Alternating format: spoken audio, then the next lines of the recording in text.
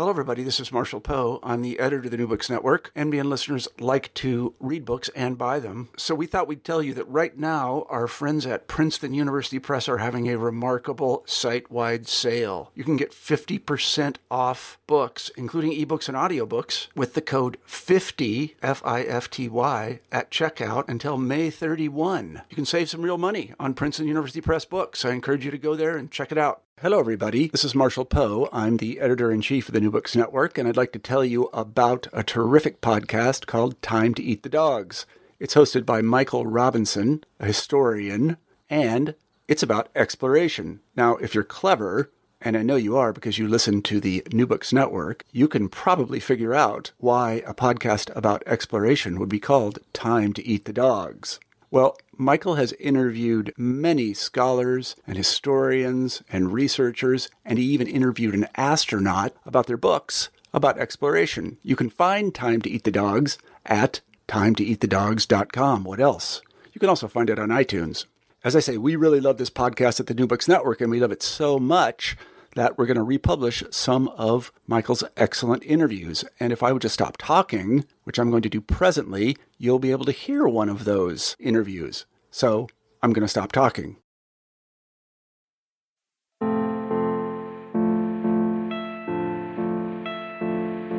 Medieval pilgrims knew they could be robbed or killed, or worse, they could be corrupted by the vices of the world around them. But these were the dangers of the journey. To find oneself, one had to risk losing oneself. It's time to eat the dogs. I'm Michael Robinson. Today, Shane Lagasse talks about medieval travel, especially long-distance travel, and the way it was feared, praised, and sometimes treated with suspicion. He also talks about the role the Middle Ages played in creating modern conceptions of travel and travel writing. Lagasse is an associate professor of English and comparative literature at the University of North Carolina, Chapel Hill. He's the author of The Medieval Invention of Travel. Shane Lagasse, thank you for talking with me. Thank you. It's great to be here. So I think so many people have these different stereotypes of medieval Europe and probably also have some ideas about what travel in medieval Europe looked like. I was wondering if you could just talk about what were the most common types of travel that people did. Well, the first thing that a lot of people don't realize is just how necessary travel was just for everyday human life. Artisans, for example, would often have to travel to other market towns to ply their trades. Merchants, of course, both long and short distance. They made their entire trade out of traveling. And you have all kinds of bureaucratic travel, royal travel, ecclesiastical travel. Bishops had to always go and supervise the churches under their control. Franciscans and Dominican friars made a kind of revolutionary rethinking of what it meant to live a religious life by leaving the monastery, right, and going out into the world to preach and convert, and all over Europe and the Mediterranean and beyond. So there is, when you think about what the most common kind of travel is in the Middle Ages, if you're talking in terms of numbers and the frequency with which it happened, it's really rather banal kinds of travel related to business and bureaucracy and the supervision of churches and things of that kind. If you think about what kinds of extraordinary journeys people took most frequently, it was almost certainly pilgrimage. And pilgrimage, for good reason, has become synonymous with medieval travel because it was the most common reason for someone who would not otherwise have occasion to leave their home. And then we have more recently, among scholars, an interest in the very large numbers of people who traveled to northern Africa and Asia, as far as, well into the Mongol Empire during the Middle Ages. And those people were likewise traveled for different reasons. Some were captives that were captured, right, during Mongol invasions and forced to relocate. Some were merchants, Marco Polo being the most famous, but most were actually Franciscan and Dominican envoys from the Pope or missionaries of some kind. So you get this very wide range of travel experiences in the Middle Ages. One of the things that you talk about is how much medieval travel is associated with danger and adversity, and even make the case that, the word for travel is really linked to the word for travail. And I was wondering if this kind of medieval association between danger and travel is because travel really is super dangerous, or is it because of, links to earlier types of travel literature from the ancient period or from the Gospels? It's both. On the one hand, pre-industrial travel well into the 20th century is extraordinarily perilous. Even local journeys can end in maiming, robbery, death. There's a good reason why in 19th century novels, and even in 18th century novels, you see this as well. For example, in Jane Austen, people plan very local journeys very far in advance, because outbreaks of war, for example, that could disrupt travel from England to the continent or travel within the continent were a common feature of everyday life well into modernity, really. And so things like war, organized bands of robbers, and just kind of natural disasters, things like, sea storms and earthquakes. You see references to these in just about every medieval travel narrative you read. And it is a very uncompromising reality that in leaving home in the Middle Ages, you could not take for granted that you would return home alive. So there is a very real truth to that medieval insistence that travel involves not just hard physical labor, which it did, but also the possibility of death. So there's a material basis for that linguistic association, and one that you see well into modernity. Now, the second thing I'd say is that fact, that cultural fact of the physical difficulty, the mental difficulty, the danger involved in travel, that fact is the foundation of a bunch of sort of cultural assumptions about the ennobling potential of travel. And so, Stoic philosophy is one strand of thought that animates this heroic way of understanding travel as a way of overcoming the limitations of your own body, of resisting temptation. And you do see that, in accounts of the travels of the apostles, and you see it before that in the epic journeys of Aeneas and Odysseus, and you see it well into, I would argue, into the cusp of the 20th century. If you read many of the sort of British accounts of the exploration of Africa, the search for the source of the Nile, as several scholars have observed, the authority of being a geographical adventurer, even in the kind of age of so-called scientific exploration, that kind of travail of travel, the being able to point to the physical toll exacted upon you as an explorer and as an adventurer, it's an important part of your authority, even in kind of an age with a greater insistence that there is just one set of methods for geographical exploration. Yeah, I was really interested in how far back that reaches. My work is really 19th and 20th century exploration and travel, and that what you're saying is absolutely correct. There is such a cachet to danger that exists in the present. What surprised me was that you also talk about how travel is treated by many people in the Middle Ages with suspicion, that there's a real wariness of travel at the same time that there's prestige with travel. I was wondering if you could talk about why people are so suspicious of it.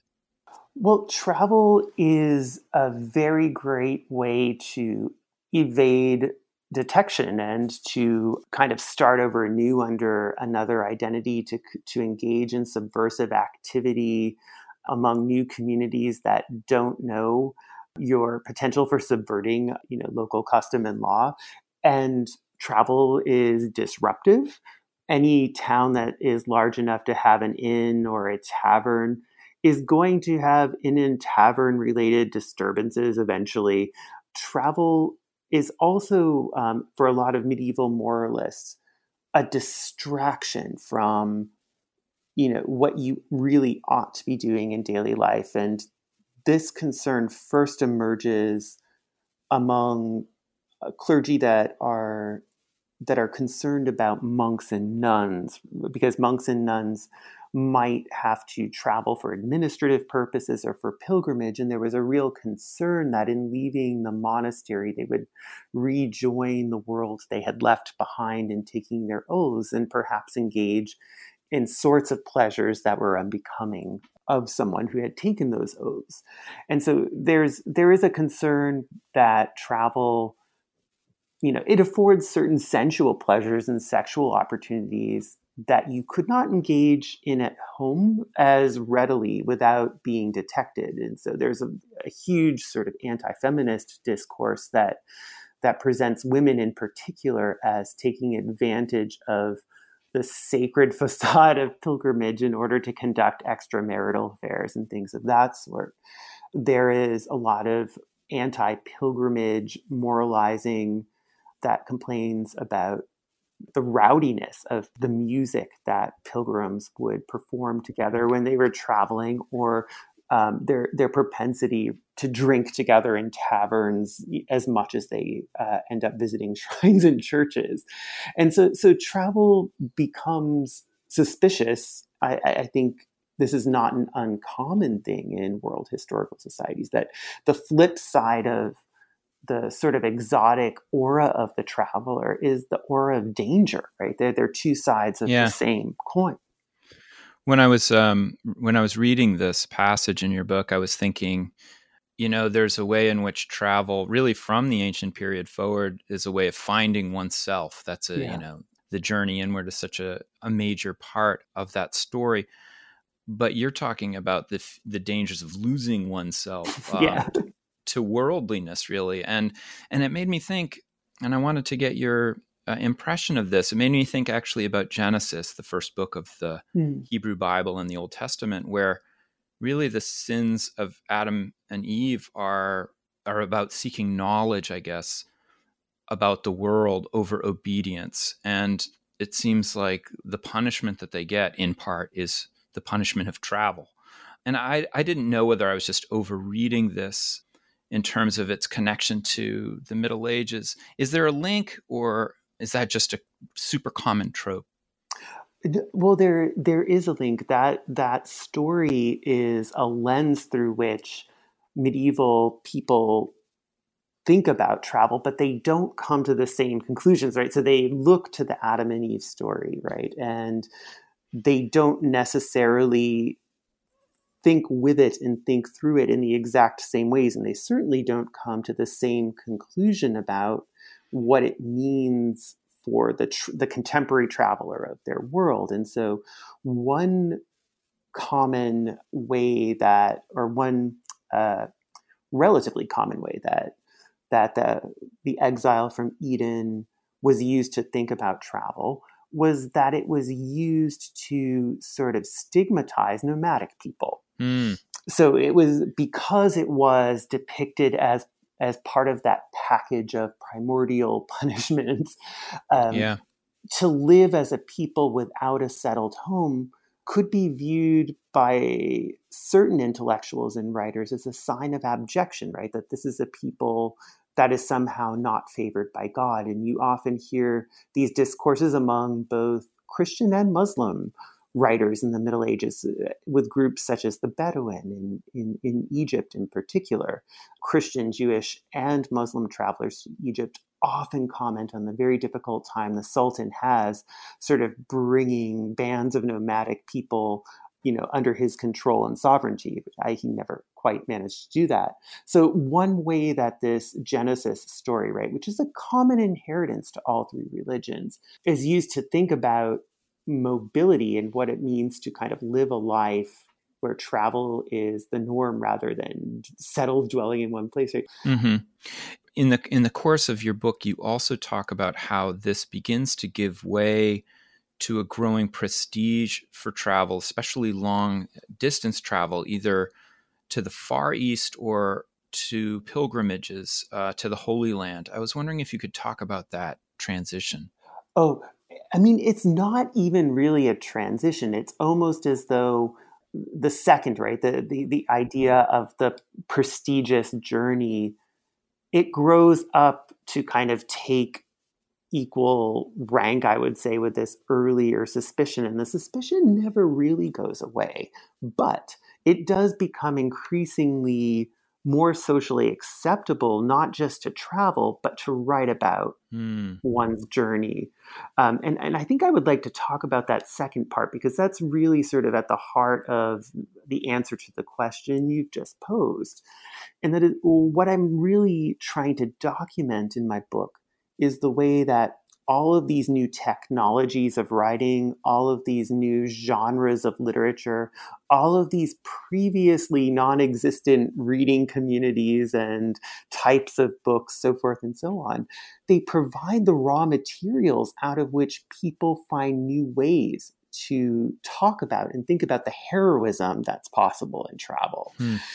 So what I try to do in the book is show how in the Middle Ages, if there is a progress story in this book, and there is, it's the rise of a literate notion of travel, an idea that reading and writing and the learned exercise of the memory during and after the journey is a form of self-discipline that is, not just equal to the older epic kinds of the physical exertions of someone like Odysseus, but perhaps even superior to it, because it can engender a written account of the journey of benefit to many people and not just the traveler, him or herself. So really, there is the rise of a kind of sense that travel is justified and that writing about travel is justified. It's intimately tied to the development of new uses for reading and writing and new reading and writing technologies. And that's really what allows that kind of more permissive and even laudatory understanding of travel to emerge as an alternative to the just straightforward, suspicious, paranoid, and condemnatory stance on it. Yeah, one of the things I found super interesting was you say that the pilgrimage narrative itself becomes more empirical. It focuses more, it focuses not just on the Holy Land, but increasingly on the journey to the Holy Land itself and to sites along the way. And that seems kind of counterintuitive to me. I wouldn't have expected that because, after a while, people are like, oh, right, we've seen 100 of these. And yet they get more elaborate for the journey. Could you talk about that? Yes. And so there's so there are a number of explanations for why this happens. The first is a very easy one to understand, and that is pilgrimage narratives were popular and a lot of people read them. And so pilgrims did travel. So, if you're a pilgrim in the 12th century, going to the Holy Land, for example, about maybe, we'll say hypothetically, 10 texts. You can maybe find 10 texts easily at your disposal at your library, whatever library you have access to. By the 15th century, though, you could stand to have several dozen more than that easily in the library. And there's this sense that, if I'm going to contribute, right, to this tradition, I might want to do something rather new. And some authors tell us that they are attempting to explore aspects of the pilgrimage that previous authors have not. And in the book, I devote quite a bit of attention to one late 15th century pilgrim named Felix Fabry, who was a Dominican. He's a Dominican friar from And he went on one pilgrimage, and he he just didn't remember anything. And he was really disappointed that when he got back, he couldn't distinguish in his memory one site from the other. So he went on an entire second pilgrimage, which was a little bit potentially controversial because, that kind of wanderlust was regarded with suspicion for some of the reasons we've already talked about. But before he went out on the second journey, he just amassed this huge corpus of text. He just read every possible thing he could for centuries of travel to Jerusalem and the area around it. And he was very mindful of the history, right, his place within it. And he's really not the first. He was reading a lot of authors who themselves already in the 1200s are mindful of that thing. But he represents sort of the apex of this kind of self-awareness, this desire to kind of carve out a new niche in a tradition of travel writing. So that's the first. I mean, the second one, which I think is really interesting, underappreciated, is the rise of certain kinds of note-taking tablets and paper diaries. And we take these things maybe too much for granted. We certainly take paper for granted now, but it was a relatively new arrival on the scene in Europe, in the 13th century, and it was even, it starts off being produced in certain places in Spain and southern Italy, and then it has a rather slow spread, actually, surprisingly so. But one thing that paper makes possible is the existence of pre-bound notebooks. And so we know that pilgrims, for example, who would go to the Holy Land would often buy their paper in Venice. So Venice, they go to a stationer in Venice and stock up on paper there. They also had various kinds of note-taking tablets. Some had sort of gypsum surfaces that they could use their stylus to record notes on and then transfer those notes to a notebook and then erase the tablet and use it over again. Others used wax tablets, which was a kind of much older technology. But the thing that I think is easy to kind of misunderstand, right? Or it's sort of easy to think about technology in general, and certainly writing technologies, as just kind of passive servants, right, to the mind. Yeah. But when I look at, the kind of development of travel writing in the Middle Ages, when I look, for example, at travelers who are traveling in the desert, what I see is that, no, actually, a notebook becomes a kind of way to, or a tablet becomes a way to kind of expand the potential to see things that you couldn't otherwise see. And so, several travelers who talk about writing daily in their tablets and transferring it to their notebooks during desert travel, they'll tell us, oh, here's this or that oasis town. And they have like a keener sense of landmarks in a desert that seems landmarkless. Yeah, right. And so I think technology and the rise of new forms of literacy, right? The habit of recording things in accounting books, which becomes a habit of recording things in personal diaries, this technological angle, and also just the very simple literary historical explanation of travelers being aware that they're entering into a tradition. These are, I think, the three reasons, or these are the three main causes for that increased interest in parts of the pilgrimage that are not Jerusalem centered. Yeah. One of the people that you talk about, probably, one of the most famous Renaissance travelers and writers is Petrarch, the Italian Renaissance poet, seen as one of the most important early humanists, and he traveled for pleasure and wrote about it. And at times, I think we talk about him with a very modern sensibility. But you talk about how concerned he was with the ethics of travel. Could you talk about that? Yes, and in some ways, what I'm trying to do in devoting a chapter to Petrarch is to actually show how medieval he is. Yeah. And I'll just say some of my best friends are early modernists, so I have no axe to grind against their field.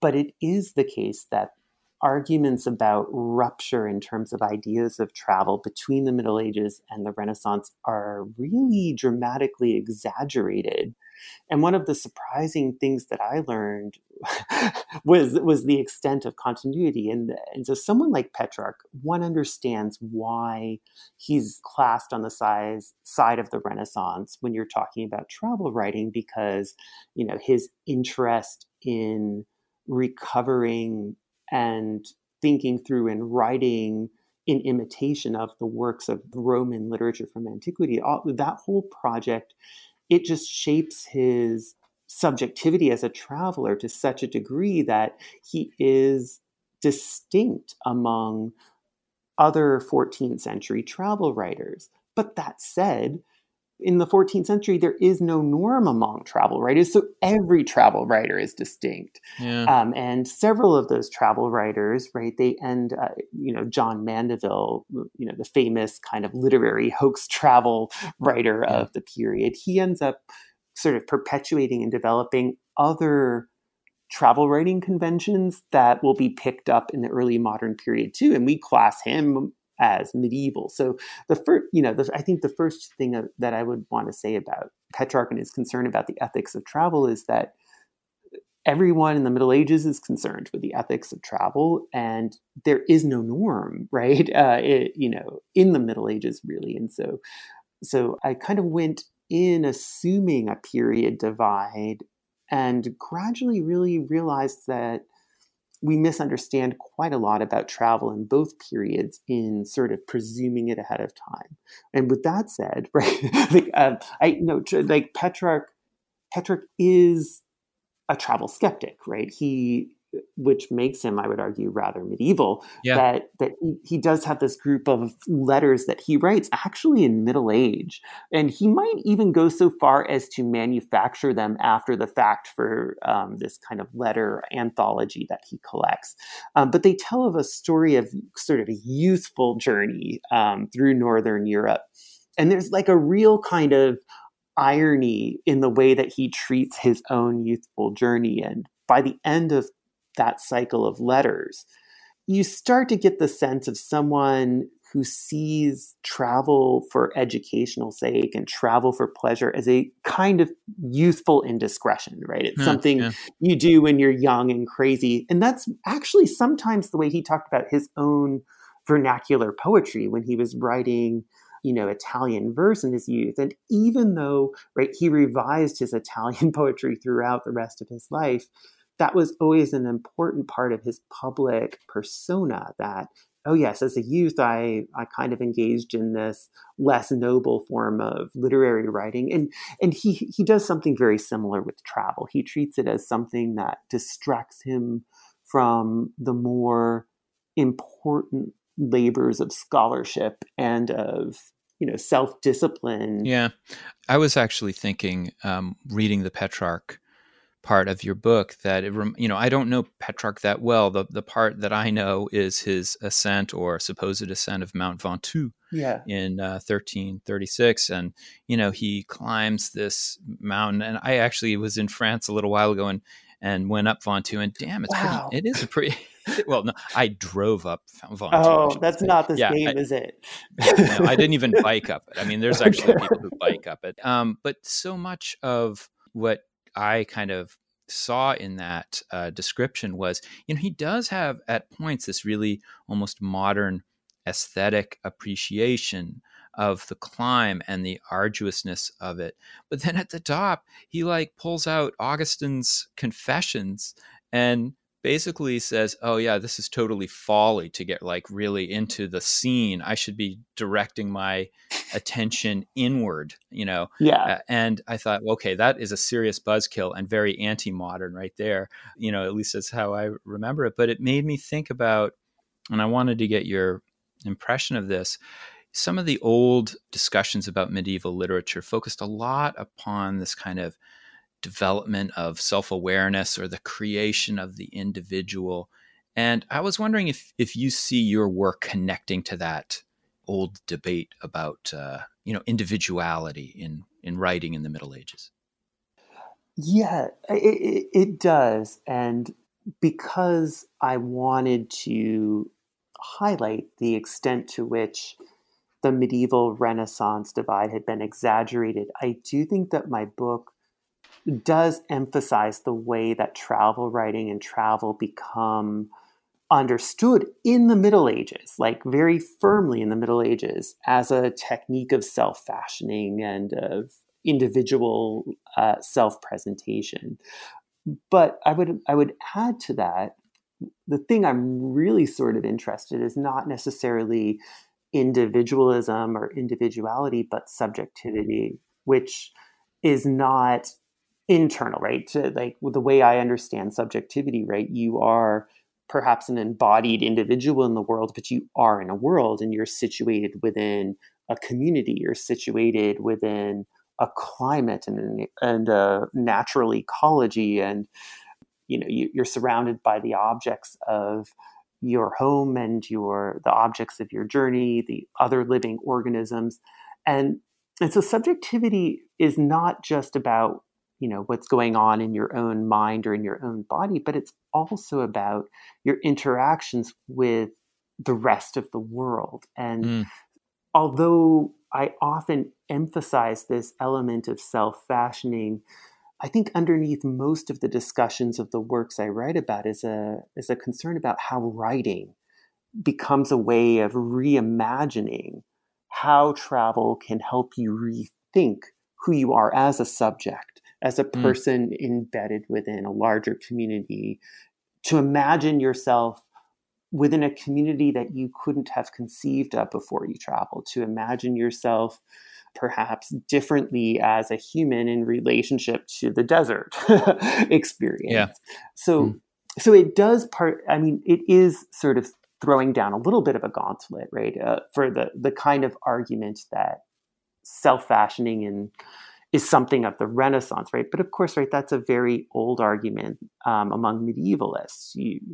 Several medievalists have made these arguments, particularly about chivalric romance, the kind of rise of individual subjectivity in that and in troubadour lyrics. So that in itself is not a very new argument, but it ends up being one that we just have to keep repeating because there's something so appealing about the dogmatic assertion that individuality arises with the Renaissance. Yeah.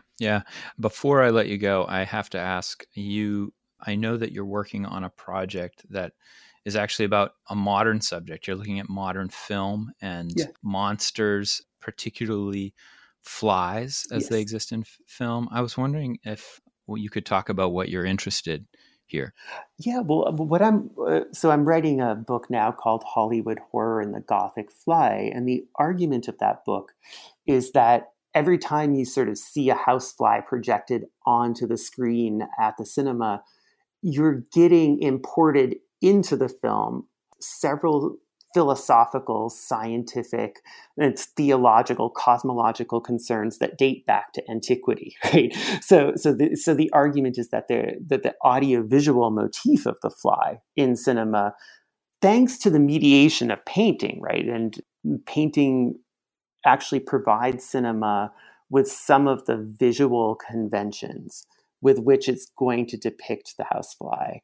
Thanks to the mediation of painting, which is itself informed by several theological and cosmological controversies about the fly, you have imported into that motif in cinema all kinds of ideologies that often the filmmakers themselves are not aware of. However, horror filmmakers tend to be aware of them because horror is one of the few cinematic genres that's consistently interested in a larger cosmological framework for its narrative. It doesn't confine itself to the kinds of domestic realism that That's so interesting. And so that book is really an attempt to do a kind of cinema studies that's also a genealogy of the history of painting and also the history of science and theology.